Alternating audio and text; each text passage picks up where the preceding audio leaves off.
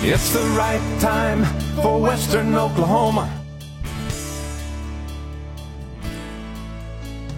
15 minutes now after 7 o'clock. Welcome to our program. And for whatever reason, Roy Bell is not here. I'm sorry, folks. We've been promoting this all week that Roy Bell would be on the show today, but for some reason he's not able to be with us. We've had no contact one way or the other. Mustafa, what's the update on that? We have all contacts have been contacted, so I've yet to hear from Roy. He does have our information in terms of him getting in touch with us if this would happen. So I'm shocked, really, disappointed, shocked, and I hope everything is okay on his end. But we'll get back with that. What else? It's time to punt. We're going to have to so Yes, in football, that's what you do when all else fails, right? There you go. Punt the ball away. Well, we're going to punt. So we want your input. That you'll help us out. We'll make this open mic, and so if you're listening out there, here's the deal. There was a commission back and they issued a report. This is way back in 2017, so we're talking about.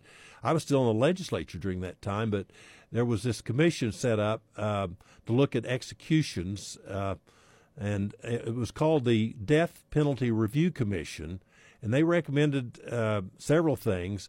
But anyway, what's brought this to our attention is Andy Lester, who is a Republican who served on that committee, has written a letter to the editor on NonDoc, which is Oklahoma a political type of newsletter and information. Michael McNutt, who used to be with Day Oklahoman, is one of the writers for this particular paper now, and they deal a lot with Oklahoma politics. So they've got a story on about Stitt, supporting the Roosters, and also they've got Barry Switzer on there in the edition I'm looking at.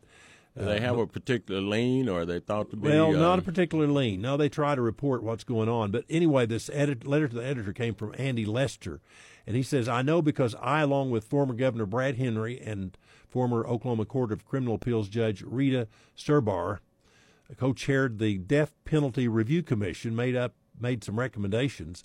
Anyway, the 5-woman, 6-man group were politically diverse, according to this editorial. Some supported capital punishment, others opposed it. And then after a debate, deliberation, and a year's worth of work, they issued a statement. It's 300 pages, and I remember getting the report at the time. But anyway, Andy Lester's claiming we need to stop and take a look at this because he doesn't think that the system is working real well and that there's the possibility of innocent people being executed. And I don't know. I'd like your input on that. We've got one guy on death row right now, Richard Rosham, who brutally raped and slayed a girl out in the Burns Flat area. He's been convicted.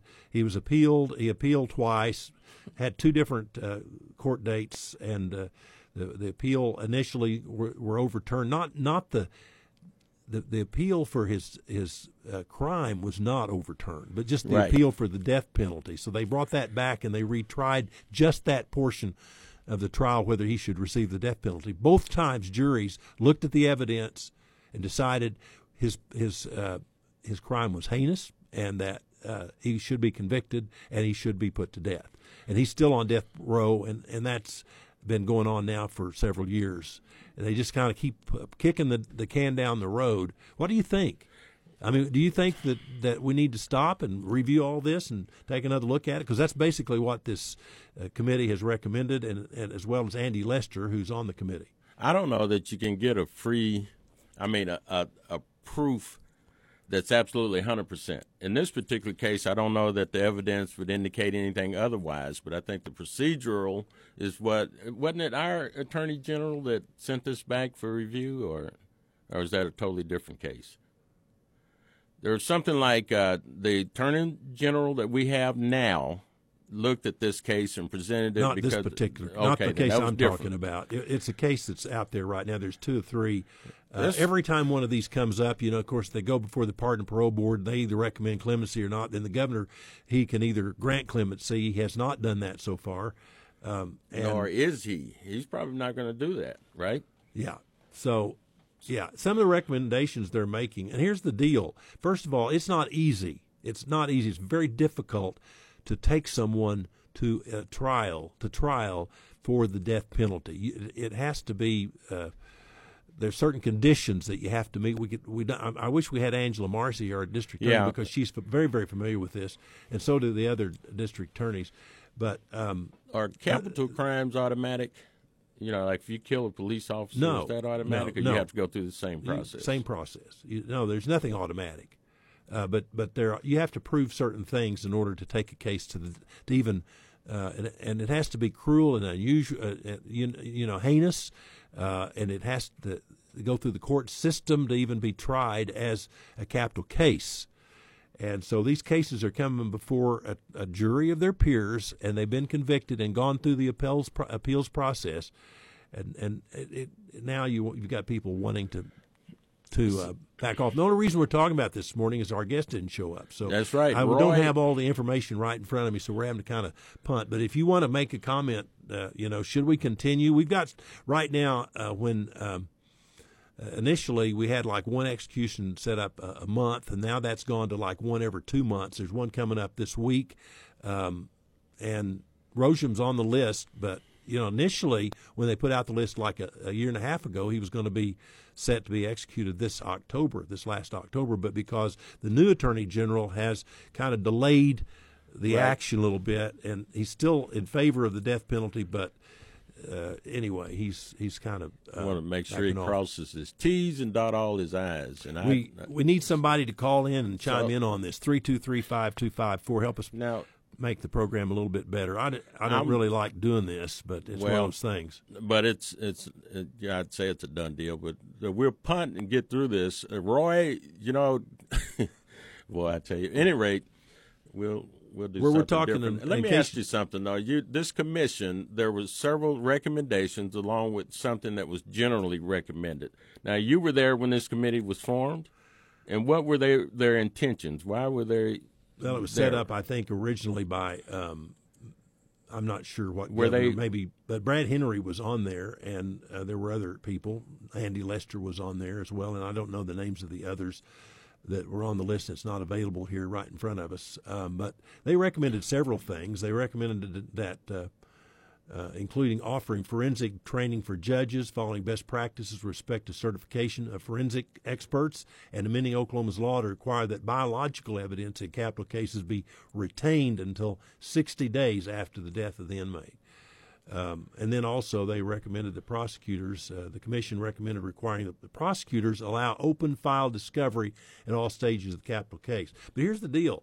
These cases have been, tried and convicted, and then the appellate process, is pretty lengthy and intense, and you've got these appellate judges that are looking at these cases. So it seems like the criminal has more rights than the victim does in some of these cases.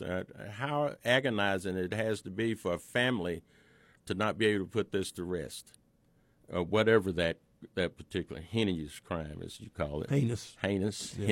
Heinous. So, okay then. So, are you in favor of the death penalty? I am. I've supported the death penalty all of my life. Over the years, I did a study on that when I was in high school, as a matter of fact, the pros and cons of the death penalty. And I think that society has the right, in certain circumstances, to do an execution when the crime is, it's like one of the cases I remember a couple of years ago or more involved a young lady from Ponca City who had been buried basically alive and then killed, begging for mercy. Those are the kind of cases that generally, you have. Right. But there's always those who sympathize with it, and there are a lot of people who are in favor of doing away totally with capital punishment, and there's some states who do not have capital punishment. Which brings Ohio to mind. I think it was back in the 90s. They had something like 11 convictions that were wrong. They killed 11 different people, and the governor just basically put a stop to that. So that's one of the states at that time that had no way of actually killing people for killing people. And I have a problem with getting it wrong. I don't have a problem with the justification for doing it, but if you get it wrong, what if it was you that was the one that was wronged in your life taken? That's why the bar has to be high, and it's very high in Oklahoma to even get a case before a jury. And then once you get it before the jury, then they've got to look at the evidence and decide whether or not the person is guilty or not guilty. And then after that, then they make a recommendation of whether the death penalty is even in order. So, there was a time, I think, when yes, when you had the hanging judge back in the early Judge Parker. I mean, there were abuses. There's no question about it. But there have been probably some innocent people over the years who've been put to death, and that's the downside. But at the same time, a lot of precautions have been taken to keep that from happening. A lot of the challenge is to have a decent case without money. O.J. Simpson comes to mind. Obviously, if O.J. was average and ordinary, he probably would have been found guilty of that, wouldn't you think? It took money for him to get through the process of the law, so to speak, to be free. And, so does money factor into this case, and does it factor into the death penalties? If you have money, are you likely not to end up on death row? It's a good question. I think that it's very difficult T. Cullen Davis to get a death penalty case before the courts and then to actually prosecute it. Okay, then. T. Cullen Davis back in the 70s, guilty of similar crime as O.J. Simpson, and it just seemed like everyone knew he was guilty, but you couldn't really prove it to a jury anyway. So I'm at a loss as to.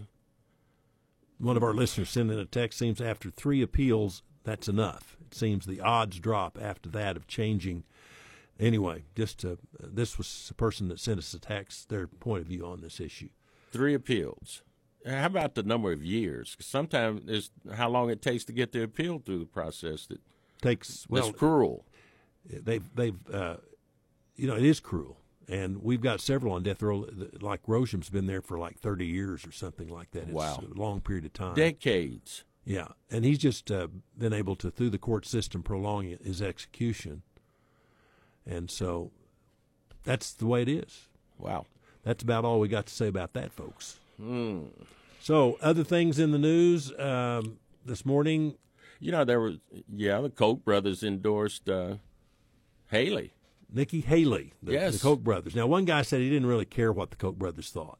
But does that going to... Well, that's Christie, right? Yeah. Did Christie say that? I don't know who said it, but okay. That's the word early this morning when I was listening to the news. Does it really make her a viable contender now that she's got some money behind her? Well, I think that someone was talking yesterday about whether she's setting herself up to be the vice presidential nominee. Yes, I heard that conversation, and it's where she doesn't really want to knock him out. She just want to get in and duel with him a little bit and basically impress Trump enough to. And we don't know what's going to happen, with these court cases and whether he will continue to fight the battle to stay up at the top, which he is right now. If the elections were held across the country in primaries today, he would be the nominee. You think Haley would help him? As far as popularity, yes, I do think she would help think that would put him over the edge, huh? Having a younger person as vice president, she would not be popular with the liberals, I will tell you that. And her views on abortion, are they pretty much congruent with a solid Republican base? She's pro-life, but she also, in the debate made the comment that we need to save as many babies as we can, and that was her approach. And I think that's a good approach. Trump's has he really made it clear in terms of how he really feels about abortion? He's pro-life. He's made it pretty clear, yeah. Okay. So anyway, that election's coming up, and what does it mean that Nikki Haley has that support? You think that'll help her? You asked me that question. Yeah, I did. I think it helps her. I think it helps him. I think that if she's on any ticket, you're almost guaranteed to get some of the women that would normally be so anti-Trump. She balances that ticket out a little bit. So that's my thinking on it. Folks, this is very disappointing in terms of my guest this morning, invited guest, well-promoted guest, Roy Bell. We'll get back with that saga maybe we'll just let it go. But I'm just as disappointed perhaps as the listeners are, even more so. And so I hope everything is going good. Well, yeah, we hope he's okay and yes. didn't get in some sort of an accident or something. We've been able to reach Roy Bell, and we apologize for not getting Roy on, and we've had to kind of fill with some information that we're kind of unprepared to talk about. Hope you enjoy the punt. But you know what? We'll talk to we've talked to Angela Marcy about this in the past, and she's really well up to date on this stuff. So one of the things, and I note this because I heard it yesterday with Glenn Beck. No, it wasn't. It was Buck and Clay. One of the two. They were suggesting that you have no idea what they feel like politically. What you hear on the airway, the suggestion was what you hear on the air could be totally different. And you and I do a lot of talk back and forth between airtime. And the philosophies get out there and get very candid. And a lot of times I feel like this is the best part of the show between airtime. That thought came to mind, so I thought I'd throw that out there as a filler just for the heck of it. We're out of time.